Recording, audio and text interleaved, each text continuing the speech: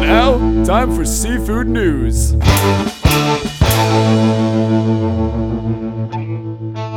listening to the Seafood News Podcast, brought to you by Urner Barry's Executive Conference and Global Protein Summit, an epic online event taking place October 6th through the 9th. Visit urnerberry.com/events to learn more. I'm Seafood News Managing Editor Amanda Buckle, and I am finally reunited with my other half, Urner Barry market reporter Lauren Castiglione. And the crowd goes wild. Yeah! Lauren. Oh my gosh, I was excited. I would prefer to have my name being chanted, but you were missed. I've gotten quite a few emails. We have gotten quite a few. I have been on them as well. Yeah, where's the podcast? Where's Lauren? We want her back. The people want what they want. I responded back angrily. Am I not good enough for you? Why can't I be good enough? But you just bring a different type of energy to the podcast. Yeah, a more unprofessional energy, I think. Yes, it always makes what people can me relate look better. to. Yes. That's what I was going to say. I can't tell you how good it is to have you back. And like I said, mainly because you mess up more than I do, so it takes a lot of pressure off of me. Hey, I did at least 2 videos by myself on LinkedIn during quarantine, so my skills are pretty top-notch. All right. I don't know. I'm not on LinkedIn often, so I'm just... Let's jump into this. Let's jump into our top story of the week. Trident CEO Joe Bundren revealed a big shakeup in senior executives. In speaking to Intrafish, Bundren confirmed that Vic Scheibert, president of Alaska Operations, Alan Kimball, executive vice president of Global Operations and Sales, and Jeff Thompson, president of Trident's domestic sales and operations, will all be leaving the company next year. Scheibert has been with the company since 1973, initially working with Chuck Bundren, and he's set to retire at the end of 2021, but will be moving into the company's board of directors. Kimball, who joined the company in 1999, will also be retiring at the end of 2021, but will be available to help the company with special projects after that.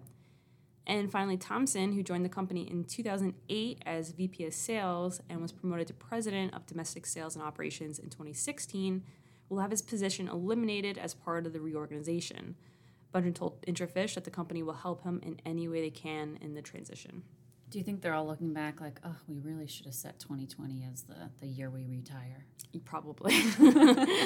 But way to go out with a bang. I think a lot of people are. In other news, on Wednesday, Slade Gorton CEO Kim Gordon testified at the House Committee on Small Business hearing about the impacts that the coronavirus pandemic has had on food systems, specifically the harm that the outbreak caused the seafood supply chain.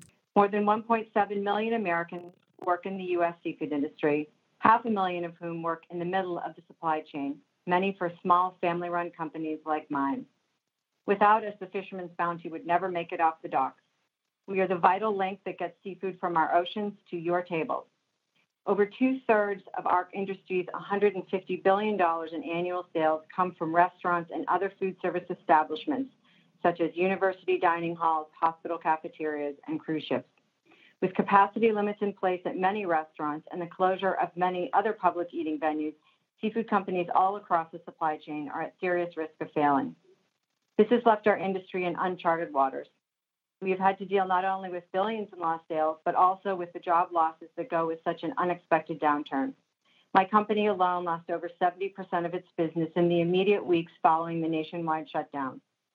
Many struggling companies rushed to freeze and store products. Some even began selling directly to consumers. Even with that effort, millions of dollars worth of fresh product that could not be sold or stored had to be destroyed. And when restaurants moved to curbside pickup and delivery service, seafood did not get its fair share. Fish simply doesn't travel as well as other meal options. Even with partial reopenings, restaurant operators are faced with increased costs at a time when many are operating at below break-even capacity. All have had to find ways to simplify service and menus and cut food costs.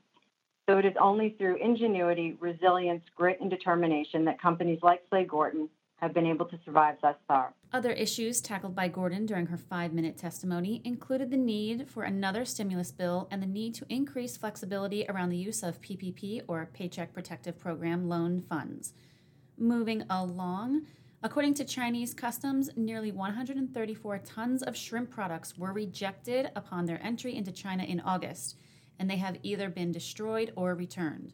Among them, 106 tons are said to be white shrimp from Ecuador, while 28 tons are black tiger prawns from Vietnam.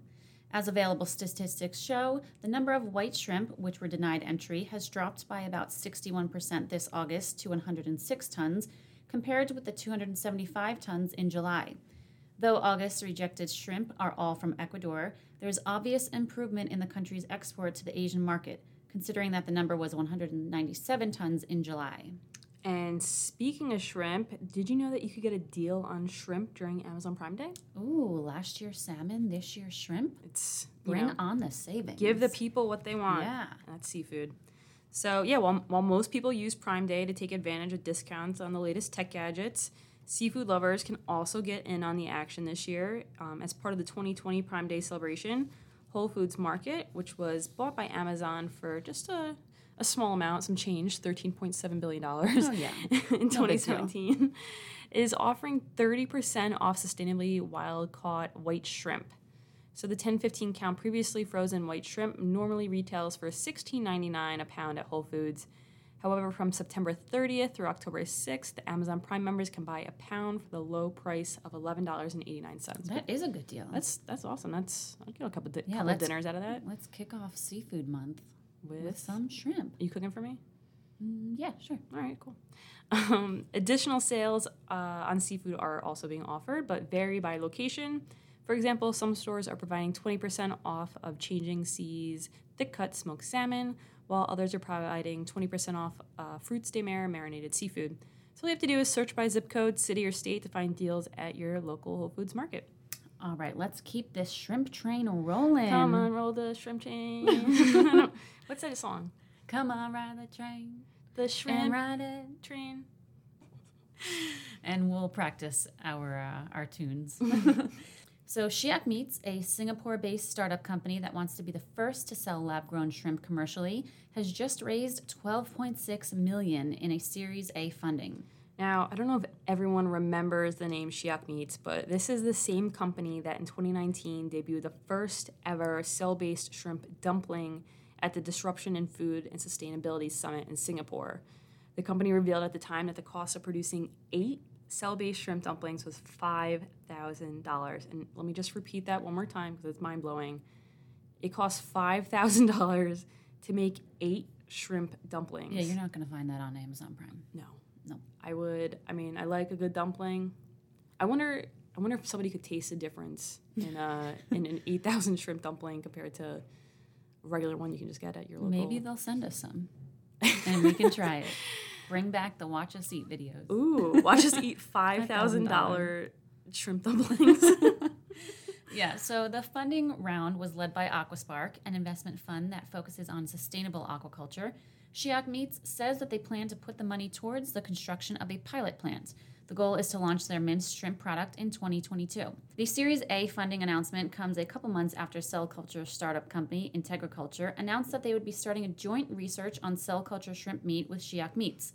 IntegraCulture's food-grade culture fluid and general-purpose large-scale cell culture technology, Culnet system, has confirmed that it is effective in cattle and poultry cells. The joint research aims to extend these to crustacean cells and to produce shrimp meat cell culture on a large scale at a low cost in the long run. I just want to get back to the $4,000, not $5,000. Right?